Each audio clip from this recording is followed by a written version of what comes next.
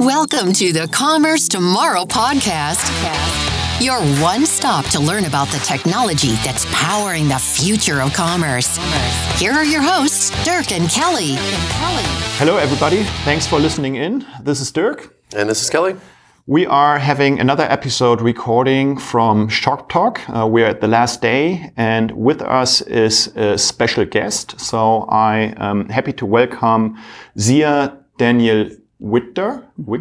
Yep, well pronounced. So, Chief Content Officer of Shoptalk Ventures. Thanks for having you with us. Sure. Thank you for having me. Before we dive into the show and the recap, maybe tell us a little bit more about you. How came it that you started Shoptalk? Yep, absolutely.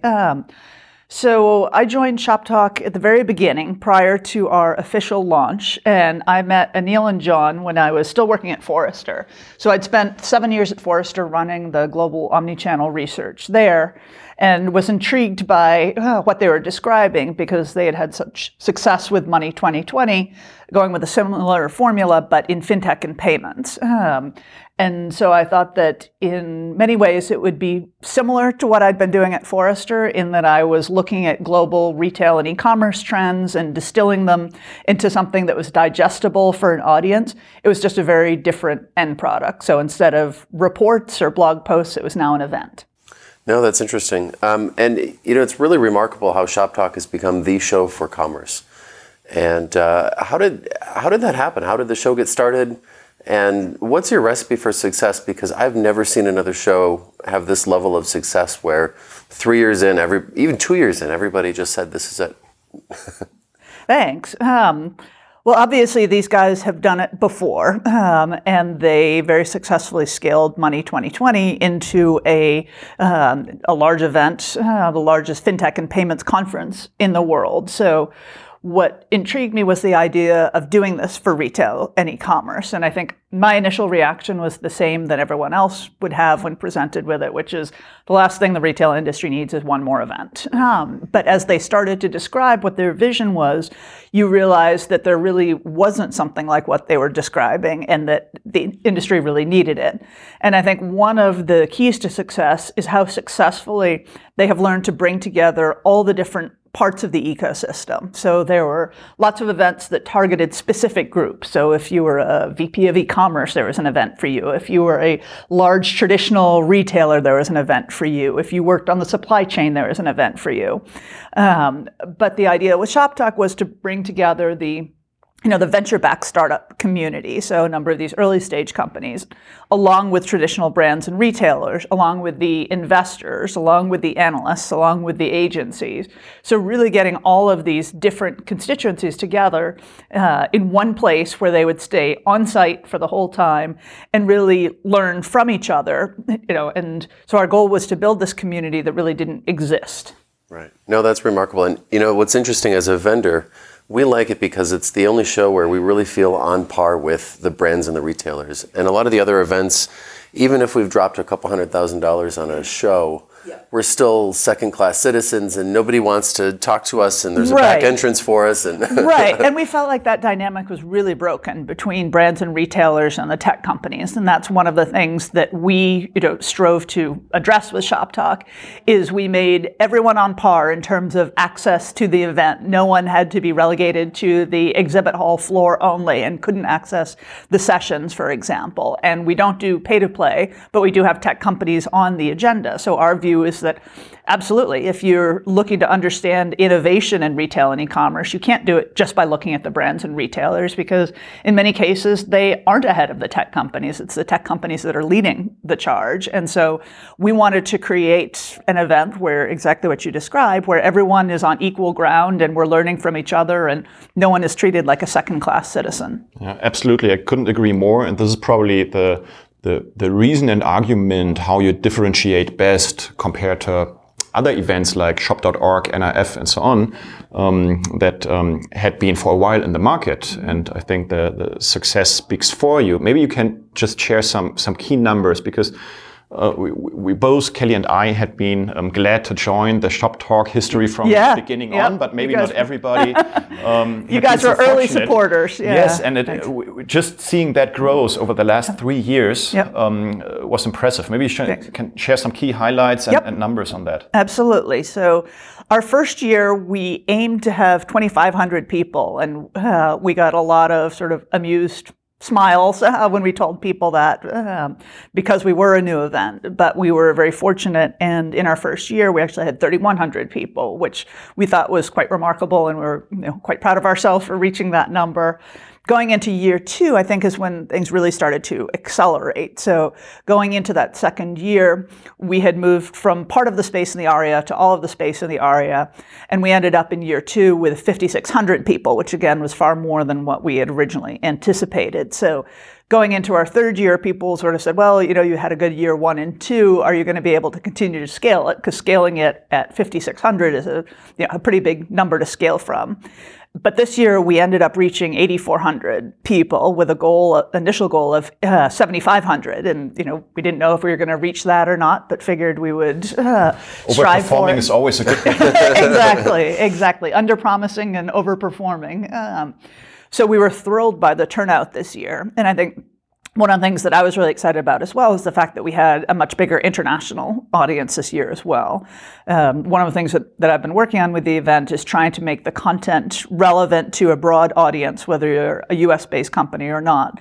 And so to do that, you need to bring in a lot of speakers from outside of the US. So we had over 60 speakers from outside of North America this year. A large number from Europe, but also a number coming in from Asia as well. And then we had a session that was specific to Latin America where we had 3 different speakers from different parts of the continent. So we really will continue with that trend to make sure that this is an event that anyone who's in retail or e-commerce can benefit from. Awesome. Yeah, and you also achieved a remarkable number of female speakers, right? So, which is often a challenge. Yes. Yeah. But it's often wrong presented, right? Because it's an equal outside, but on the conferences you get a different kind of feeling often, and somehow you managed that to get it into the right direction. Yeah, and that was incredibly important to us. And I think women have traditionally been underrepresented in a wide variety of industry events, and so we keep a close eye on that number, the percentage of our speakers that are women. We believe there are so many women out there. It sometimes just takes a little extra effort to find the speakers that you're looking for, but we ended up with over 110 women on the agenda, about a third of all of our speakers, and we were very proud of that, even though we would ideally like parity. At least we are moving in the right direction. And how do you find all of these speakers? Because you have a real A-list of guests here. I mean, it's a true who's who. How do you put out calls to these folks? So I'm going to take that from the perspective of sort of year 1 and how we built it, and sort of how we got to the point that we're at right now. So when we started out, both Anil and John had kind of deep roots in the venture-backed community. They had been venture-backed tech CEOs prior to starting Money 2020, so they'd worked with a number of the VCs. We were very fortunate to have had their support, so we worked with a number of their portfolio companies. The startups were, I won't say they were easier to confirm, but they were sort of the first round of companies that we were able to bring on board because we had connections within that community, and they are also in some cases a little less risk averse than some of the larger companies. Naturally, they need to present more often because to attract a VC audience and so on. Exactly, and they don't have and they don't have sort of some of the corporate or PR restrictions that some of the bigger companies do.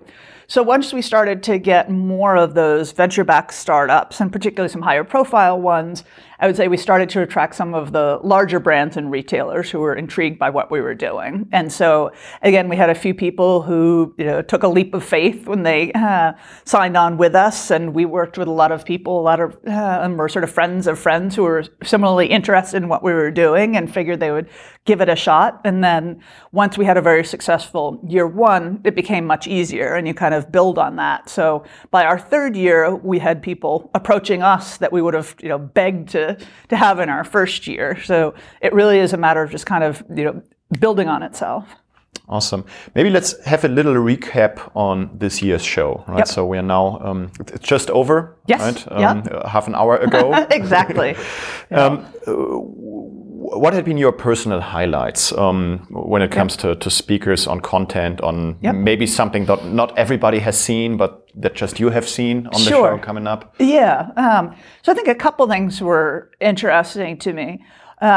One is that, this is the first time that we've introduced a track specific to China, and we weren't sure if that would really resonate with a broader audience because we were not, talking about selling cross-border into China. We were talking specifically about some of the innovation happening in China because that's where we thought it would be particularly interesting for our audience to learn more. So we had, Alibaba and Alipay do a full session. We had, experts on China talking about what was happening there, and I was thrilled to see that there was enormous interest in kind of that perspective and learning from some of the big players. Another surprising thing was that Grocery Talk had such traction. When we were, thinking about launching it, we'd never done a category-specific track before, and grocery retailers don't traditionally attend the same shows that others do, and so we thought, well, maybe there'll be kind of niche content, and we'll work hard to get some people there, and even if there are 20 or 30 people in the room, hopefully we'll have content that's relevant to them. And it was just jam-packed. We had people in the hallways on Sunday, trying to get in, people just trying to see into the speakers. And I think that really speaks to how much opportunity there is in grocery today. And particularly in the US, how untouched by digital much of the grocery purchases are today, and that's going to change substantially. So I think that was another one that we were pleasantly surprised to see just so many people interested in that topic. No, that's great. You recently launched Shop Talk Ventures. Yes. Can you tell us a little bit about that? Yep.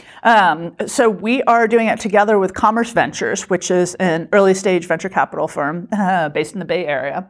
And the idea is to invest $1 million over 2 years in a variety of different startups in commerce technology, with the goal being to help support some of the really interesting initiatives that we're learning about at Shop Talk. And it's a way for us to, again, kind of support the community that's out there and also help bring some of these, groundbreaking companies into the Shop Talk community. And you had been supporting startups from the early beginning on, right? Yep. So it was a key part also from the first show on at Exposed. So I think it's a great step. Looking at one other thing, last year you had Shop Talk Europe in Copenhagen. Yep. Also very successful event. Yes. What are your plans there on internationalizing the Shop Talk brand? What's coming up next? Absolutely. I think some people saw us deciding not to do it this year and saying, oh, well, it wasn't a success. And in fact, it was just the opposite. It was such a success that we wanted to make sure that we came in with our second one, with a really strong approach and the most modern approach we could. And this year at Shop Talk in the US, we tried so many different things that were, brand new, that we didn't know if they would work or not. We decided we really needed time to figure out which of those were going to be the most successful and were likely to work in Europe. And we wouldn't have been able to turn them around in a matter of a few months to implement them at Shop Talk Europe. So we didn't want to risk doing a show that was already dated before we even got to it. So we decided that even though it would require us to skip a year, it would make more sense to wait and do it really well going forward as opposed to doing something that wasn't what we wanted it to be. No, that's it's exciting. Looking forward to attending. Yeah. So just final question, what's next for Shop Talk? Right, so you talked about Europe, talked about continuing to expand in the US. Mm-hmm. You've already gone from ARIA to Venetian, which is now the gold standard in these large conferences where AWS holds their annual conference and others. Are you going to get to NRF size and you have 60,000 people, or do you want to keep it small? Like, what's your end state? Sure. So we very much want to remain a conference. We don't want to be a trade show. We don't want the primary reason people come to just wander, the exhibit hall. We want to have great content. We want to continue to attract a very senior level audience. With that being said, I think there are, a number of areas where we will continue to grow. As I said, we want to build the international component of it. We want to make sure that we have people coming from outside of the U.S., both as speakers and attendees, and that we have the content for them. Given the success of Grocery Talk this year, I think you can expect to see more from us in that area going forward. And while we continue to grow, we very much are aware of the fact that we want to keep a community feel to it, and we want to be an event where people feel like they can, come and be a part of things. And I think that gets to be a danger if you get to be too big. So we'll have to figure out that part. Sounds awesome, and I think it's, from my perspective, the absolutely right way to go. Everybody comes from for the content, right? So though we, in our other role, are also here as an exhibitor, we also want people to come for the content. Exactly. Right? So, and therefore, please keep it that way as it is. Thank you. Keep it that exciting. Thank you so much for the time. Thank you. I know that was really a very packed week for you. Just busy not even week, thinking about the preparation months in before. Yeah. So, people always ask what else we do, and we tell them this is it. And I think it's enough. So now, wish you a great recover from an awesome show. Thank you. Hope Safe we travels. can make another recap after the next year's event and see how it evolved. All right. Sounds fantastic. Thank you again. Thank you. Thanks, Zia.